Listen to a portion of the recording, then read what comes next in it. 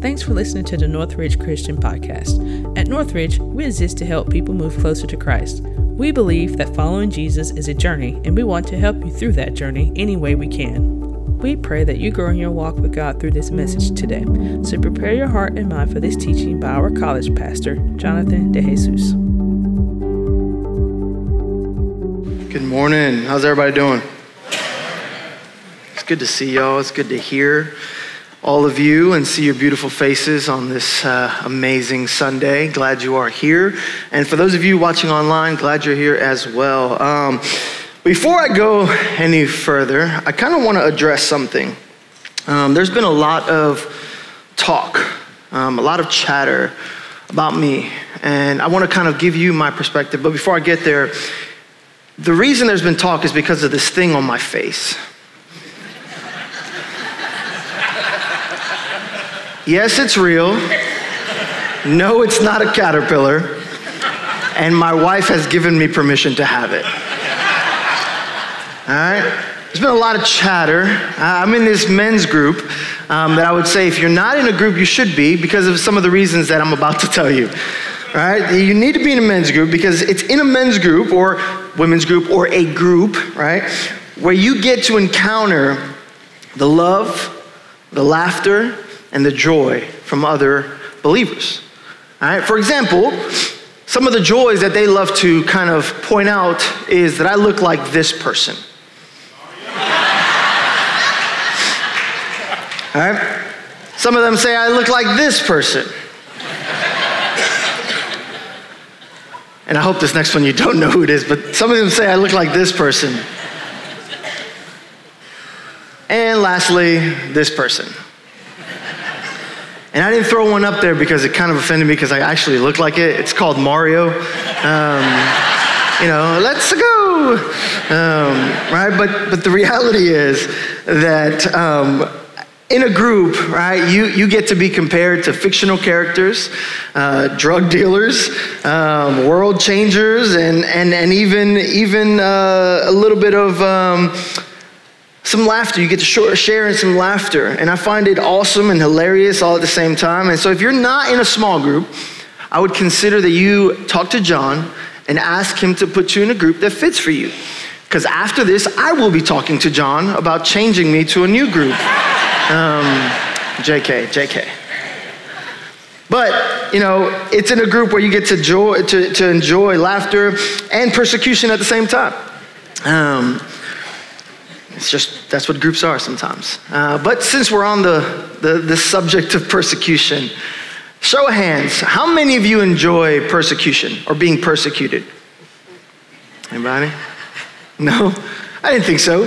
No one enjoys persecution. No one enjoys this idea of what persecution looks like. And persecution takes on many forms. Right? You can be persecuted for the things you wear.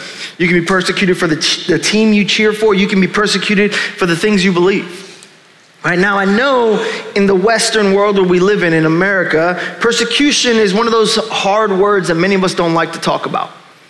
It's one of those things that we kind of fear. It's in the back of our mind. We know that it's happening in the world, but we really hope that it never meets our door. We enjoy where we live. We enjoy the reality of what we are doing in the world, that we get to think freely, that we get to dress up how I want to, believe what I want to.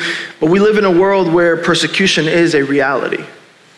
And many are being persecuted today because of what they believe. Now, I know in the West, many are being persecuted for the silliness of the teams they cheer for, right? Who here was up late watching football yesterday? Nobody? I was about to say, some of y'all need to repent. You're not lying. I know you were, right? There's a lot of dog fans in here. There's a lot of other fans in here, right? I was up pretty late watching some football, but even there, right? If you're not a person who cheers for the same team as me, you get persecuted. Not in a wrong way, but kind of in a silly way, right? And the reality is that persecution is not something that we should fear.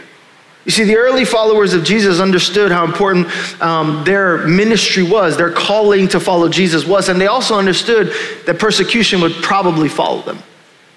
They understood that they being called as their people, as a people of God, would also mean they have a target on their back. You see, from the beginning of Genesis to the end of Revelation, God had chosen his people and he set them apart and he said, you will be my people. And immediately they had a target on their back by everyone else. Right? God had said, hey, I want you to pursue me with everything you have. And that's going to make you stand out. And people won't like that. That's what I love about this series. We're calling it All In. But I kind of want to give you a disclaimer. Because being all in means that you're going to take a step into that direction. Being all in means I'm going to say no to my desires. I'm going to say no to the things of the world, that I'm going to pursue Jesus with everything I have. Which means you're going to stand in the line of fire. Which means that you're going to be a target for others to criticize and ridicule and kind of spit on at times. So this idea of being all in is a beautiful idea, and I hope you hear it, but I also want to say that the step you're taking, it is going to be taking it towards that, but you're not alone. You see, Jesus is with you. Jesus understands what this is. Jesus, even himself, in Matthew 10:22 says this, and you will be what? Hated by all for my name's sake. But the one who endures to the end will be saved. And then in Luke 21:16-19, he says, you will be delivered up by your parents, by brothers and relatives and friends, and some of you they will put to death. You will be hated by all for my name's sake. But not a hair of your head will perish. By your endurance, you will gain your lives. What Jesus is saying is, look, I, Jesus, understand the weight of persecution. The creator of heaven and earth himself stepped into humanity to be ridiculed, to ultimately take the punishment of sin for you and for me. And he says, that's what I'm calling you to, because I'm calling you to something new. I'm calling you to live under a new kingdom, under a new lifestyle, and it's different because the world's not going to like it. Jesus understands this. He understands what it means to do and live life here and now. Jesus understands that what he is calling his disciples to do is to step in the front lines, but he's also calling them to bring about the message of hope. And the world doesn't want that. There are enemies in the world that don't want hope. Because if hope, just a sliver of hope can be proclaimed, man, it can change a generation. It can change the trajectory of humanity. When a sliver of hope begins to poke his head through the ground, something happens. That's what I love about our passage today. My hope is that our passage today would bring you comfort, but at the same time help you to reevaluate your life and see where in your daily life you need Jesus to shake some things up, so that you can become all in for the kingdom of God. Today, one of the characters that we're talking about, his name is Philip. And many of us know of a Philip, and this one's not the apostle Philip. All right? This is a disciple. A disciple, someone who said, I'm going to pursue Christ with everything I have.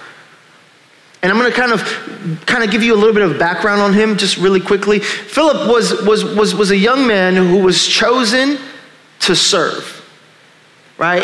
In chapter 6 of Acts, we see this beautiful story where the Hellenistic Jews were a part of the community of believers, and they were like, hey man, some of y'all are forgetting us, our widows. Some of you are not helping. And so the apostles say, okay, well, we got to focus on continuing the mission. Let's put together a group of men that are devout, that are going to be all in, that are filled with the Spirit of God, so that they can in turn do what needs to be done. And Philip is one of those. Philip was a disciple who understood the call. He also understood that persecution would probably be around the door. He understood that persecution was not far. But he also understood that if I'm obedient and faithful to the mission, God will never leave me. God will never leave me. So there's two things I want us to take away from the story. I'm going to give them to you up front so that you can just listen. Okay? The first one is this. We are called to be faithful and obedient to the greater mission. You and I are called to be faithful and obedient to the greater mission. Number 2, we are called to be faithful and obedient in the unknown. We are called to be faithful and obedient in the unknown.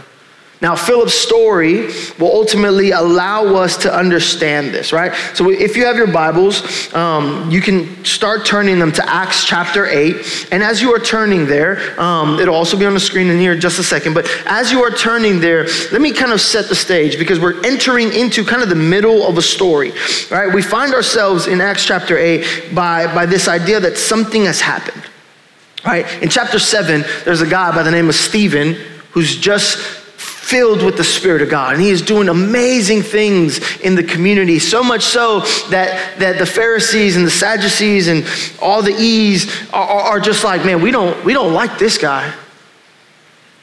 Right? And so they get into a debate with with Stephen.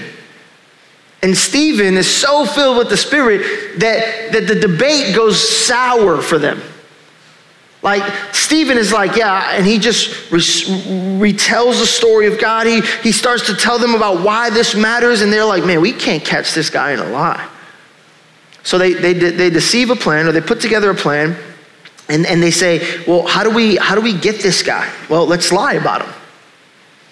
And so they put this lie together, and they bring Stephen before the council, and the council gets very angry because the things he's speaking on hits their hearts. And they don't want to change. So they drag him out, kill him. Stephen is one of Philip's friends, one of the guys that he did ministry with. All right? And so the beauty of this is, though, that there's another man in the picture.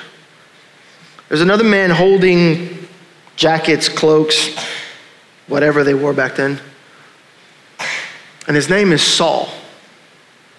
And Saul approves of what's happening. Saul was a devout Pharisee. Saul learned from the top Pharisee. And he says, you know what? This is okay. We need to execute everyone who believes in Jesus so that we can get rid of the name of Jesus from this earth. And this is where we find ourselves. So in Acts chapter 8, verse 1, this is what it says. And Saul approved of the execution. Whose execution? Stephen's execution. And there arose on that day a great persecution against the church in Jerusalem. And they were all scattered throughout the region of Judea and Samaria, except the apostles. I want to pause because this is key. It says that they were scattered throughout the regions of Judea, Samaria, except the apostles. Listen, the people that were scattered were not the apostles. They were ordinary men and women who said, I'm going to follow Jesus. All right, you and I, ordinary men and women who said, I'm going to pursue God with everything I have. Those were the ones that were scattered. Devout men buried Stephen and made great lamentations over him. But Saul was ravaging the church, and entering house after house, he dragged off men and women and committed them to prison. Something I want us to understand before I kind of break this down is that God loves to work in great reversals. God loves to work in great reversals. When it seems like something is going in the wrong direction, God says, I can use that.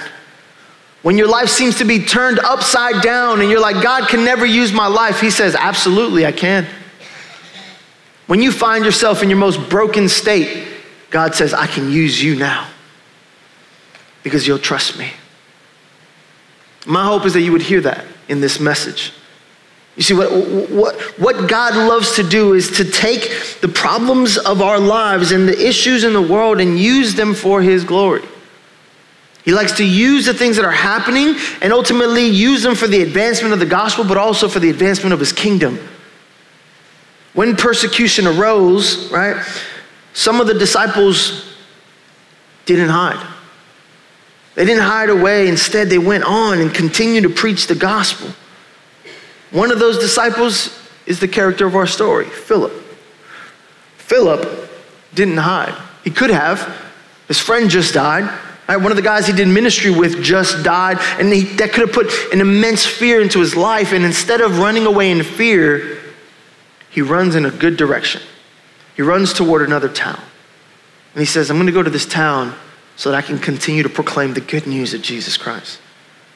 Philip understood the mission. He understood the call. Philip understood that there was a heavy weight, a heavy burden placed on all of us as followers of Jesus to keep going. Philip, when persecution arose, that he didn't run away from it. Rather, he was motivated by it so that it would not help him to sit put, right, to stay still. Persecution didn't say, oh, well, I'm afraid of it, and so I got to stay here and hide. No, persecution motivated him to say, no, I got to keep going. Because someone needs to hear the good news of Jesus. Someone needs to hear that there is hope in the world. When there seems like there's no hope, someone needs to hear that there is hope, and his name is Jesus Christ. I'm going to read a quote. It's not going to be up here. And it's a little bit hard. It was hard for me to read it. It was hard for me to even put it on here. But I got to say it. The quote was by Martin Luther. He said this. This is what he thought about as for Christians. He said, Christians are like manure. If Christians stay put, they become stagnant and begin to stink. But if Christians spread out and go, they become very fruitful and produce a crop that's endless, that has an endless potential for harvest. That's a hard pill to swallow, that we would be called manure. But what he is ultimately saying is there's potential in our lives. That if we would just listen and obey to Jesus, that we would, instead of being stuck together and becoming stagnant, but rather we go to the world. We go into this great place of culture. We go into these, places and begin to spread out. And God will use our lives in a way that produces a crop that we've never seen. I mean, think about this. Look at the seats next to you. Yeah, there's a lot of people on vacation, but imagine a room that's so full where people just can't sit on a seat, they have to sit on the floor. Imagine a place where hope was preached. Imagine a place where the gospel is proclaimed and lives are beginning to transform. Imagine if the church took this call serious. Because it did. It did, and for 2,000 years, here we are, 2,000 years later, talking about this same thing. I think there needs to be a reevaluation of our minds, a restructure of what we are doing today. That we need to reevaluate and say, okay, am I being faithful and obedient to the call and the mission of God? There's a couple things that I want us to understand from this story. All right, we read that persecution hits the door. Philip goes to this town. He goes to the town of Samaria, which ultimately was not a piece of cake. Because if you remember, Jews and Samaritans don't get along. So here's a Jew saying, I'm going to Samaria to preach the gospel. He's not running from persecution, but rather he's going to a place where God can continue to use him in the hard places. He's saying, I don't care what happens to me, but I rather care what happens through me. I want God to use me in such a way that impacts lives. Here's a few things that I think Philip understood. Philip understood that he wasn't called to run from persecution, but rather tackle it head on when it approached him. Philip understood that he wasn't doing this alone. But the proclaiming the good news of Jesus, he wasn't doing it alone. He was doing it with other believers, but also with God himself, because he was filled with the Holy Spirit. Philip understood that God was at work now in him to bring about the advancement of the kingdom of God. And just like Philip, my hope is that we understand that we're not called to run away in fear when it seems like everything is against us in the world. Instead, let's tackle it head on. Why? Because we have the Holy Spirit living in us. The same power that resurrected Jesus from the grave is the same power that dwells in you and me. And so I can speak with boldness and authority and say, no, this is what the gospel says. This is how hope is proclaimed. This is how I can walk and stand on the boldness of an empty tomb. You all have that. If you've placed your faith in Jesus, you have that too. And just like Philip, God is at work here and now in you and in me to bring about the advancement of his kingdom here and now in Milledgeville and in the surrounding areas. God is inviting you to join him in what he is doing now. He wants you to go into the workplace. He wants you to speak boldly of Jesus, to go into your classrooms and not be afraid to say, I'm a follower of Jesus. I proclaim his name, but rather to live your life in such a joy, to live your life in such a way that others say, I want that. I want what they have. May we, you and I, become a people, may this community become a people who stays faithful and obedient to the call and the mission of God, despite what it may look like on the outside. Despite the persecution that may come our way, despite the ridicule. I don't care if they say that we're the crazy church. Is the love of God being shared? Yes. Our lives being transformed? Yes. Then who cares? Like, I personally don't care if someone calls me crazy. Okay. Can I continue the mission? Yeah, all right. All right, like young people, look, let me tell y'all something. I love young people, but don't lose that fire that you have inside of you. Don't lose the fire that's inside of you to say, I don't care what other people think. I don't care. Why? Because Jesus transformed my life. And if you can keep that, you'll change a generation that you'll forever. Don't lose that. Some of my older folks, I love you. I care about you. But please do not lose the fire to pour into young men and women. You need to pour into young men and women. Why? Because the gospel tells us, how else will we know which way to go if the roads that we're walking, we've never walked them before, but you have. You know the hard paths. You know which way you should and shouldn't go. Don't hoard that into yourself. Don't keep that for yourself. Pour into the younger generation. Because there are young men and women who need to hear of the good news of Jesus Christ. Philip was a human being. I think many times we look at this story and we think, well, Philip was a human who endured hard things. He understood persecution. He understood anxiety. He probably had depression. But he said, I'm going to continue the mission and be obedient. Then there's another part of the story that I think is so unique. And it comes in Acts chapter 8, verse 26. It says, now an angel of the Lord said to Philip, rise and go toward the south, to the road that goes down from Jerusalem to Gaza. This is a desert place. My second point is simple. We are called to be faithful and obedient in the unknown. The Lord told Philip, go to this place, this desert place. Go and share. Look, I can relate with Philip. When my family and I decided to move to Millersville, I had no idea what Millersville was. It felt like a desert place. I was like, who lives in Millersville? I don't know. Where is Millersville? No idea. Go. Okay. Some of you need to say okay to the next desert place God is calling you to. Some of you need to say okay to the weird, unknown places God is calling each of you to. Because it's in the unknown and in this desert place where God is doing something beautiful. Right? Look at the story. The story, Acts chapter 8, verse 27 says, and he arose and went, and there was an Ethiopian, a eunuch, a court of the office of Candace, a queen of the Ethiopians, who was in charge of all her treasures. He had come to Jerusalem to worship and was returning, seated in the chariot. And he was reading the prophet Isaiah.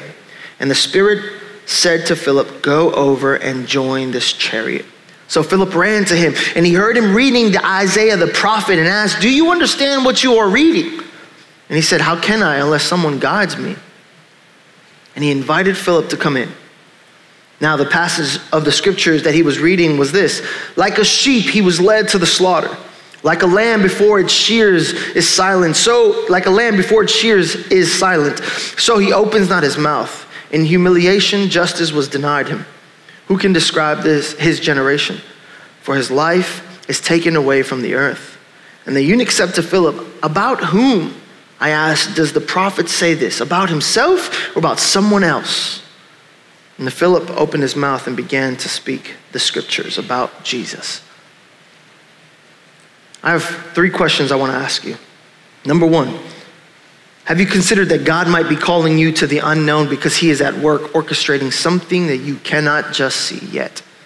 That you cannot see just yet. Philip didn't know that the Ethiopian eunuch was going to be riding down in the desert. But instead he listened and obeyed. And as he was walking, he encounters this chariot. And this guy reading from the prophet Isaiah. He must have been reading really loud for Philip to understand or even hear. And he listens to the voice of the Spirit, says, go over there and tell him. Philip simply obeyed and trusted God along the journey. Imagine if we did that. Imagine the lives that would be transformed by just our simple obedience. Number 2, second question. Have you considered that maybe God has brought you here to Milledgeville, here to this church, because he wants you to understand more of him? It was no coincidence that the Ethiopian man was reading the scriptures while Philip was walking in the desert. There is no coincidence. And so God wanted the Ethiopian man to understand more of who God was and God is. And so he provided the means by Philip. In the middle of a desert, imagine an Ethiopian eunuch looking out his window and some Jewish guy just running next to him. Hey, how are you? Come on in. Tell me about this person. Who is this person? And he's like, I know who this person is. His name is Jesus. I've studied him. I've heard the stories of what he did with the apostles. I've heard of the miracles he did. Let me tell you how all of Scripture points to him. Number 3, have you considered that maybe Jesus is calling you to simply say yes to his invitation? See, God is at work in the background, preparing hearts of men and women so that when you say yes, their lives may be transformed.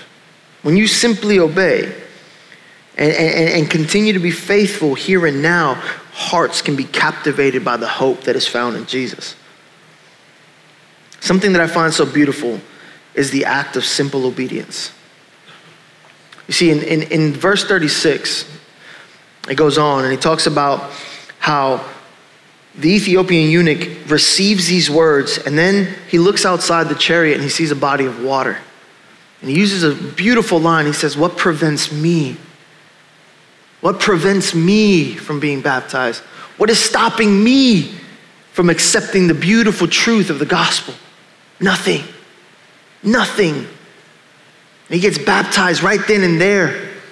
Now, as I wrap this up, there's a story that I missed out in between them. And it's on the story of Simon the sorcerer. But I think the beauty and wonder of both of these stories, Philip being obedient and Simon the sorcerer, is that one, Simon wanted his own glory to shine. Simon wanted the power of the Holy Spirit so that he could be known by man. Where Philip says, I don't care. I don't care about this glory. I prefer that God would be glorified here and now. I have one final question that I didn't say. And it's this: what prevents you today from receiving the good news? Or what is preventing you from saying yes to proclaiming the good news of Jesus to others? Some of us need to hear the story of the Ethiopian eunuch. What's preventing you? What is stopping you? Is it the fear of persecution? Is it the fear of others, what they're going to say about you? What is stopping you from taking the mission of God seriously and being faithful and obedient here and now? Not tomorrow, not yesterday, right here, right now. What is stopping you? And that's a question only you can answer. I can't answer it for you.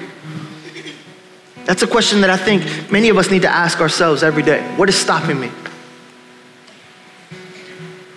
My sermon in a sentence is quite simple. Being all in looks like faithful obedience to the next yes in your life to God. What's the next yes that God is asking you to do? Yes, Lord, I'll go. Yes, I'll go and talk to them. Yes, I'll give to this organization. Yes, I will give my time and my efforts and my skills and my talents. Maybe your next yes is, I need to get baptized. Maybe your next yes is just to say, yes, he is Lord over my life. I don't know what your next yes is, but I hope that this message encourages you to think a little harder, to obedience and faithfulness. And so if you need to pray, we'll be up top, we'll be on the corners. There's also the altar is open. If you need to just bend the knee and just say, God, I need to repent and say yes to the next thing you call me to do. Come, pray with me. Father, as we As we close and we get ready to worship, I ask that you stir hearts up for the next yes in our lives so that we can be all in for you.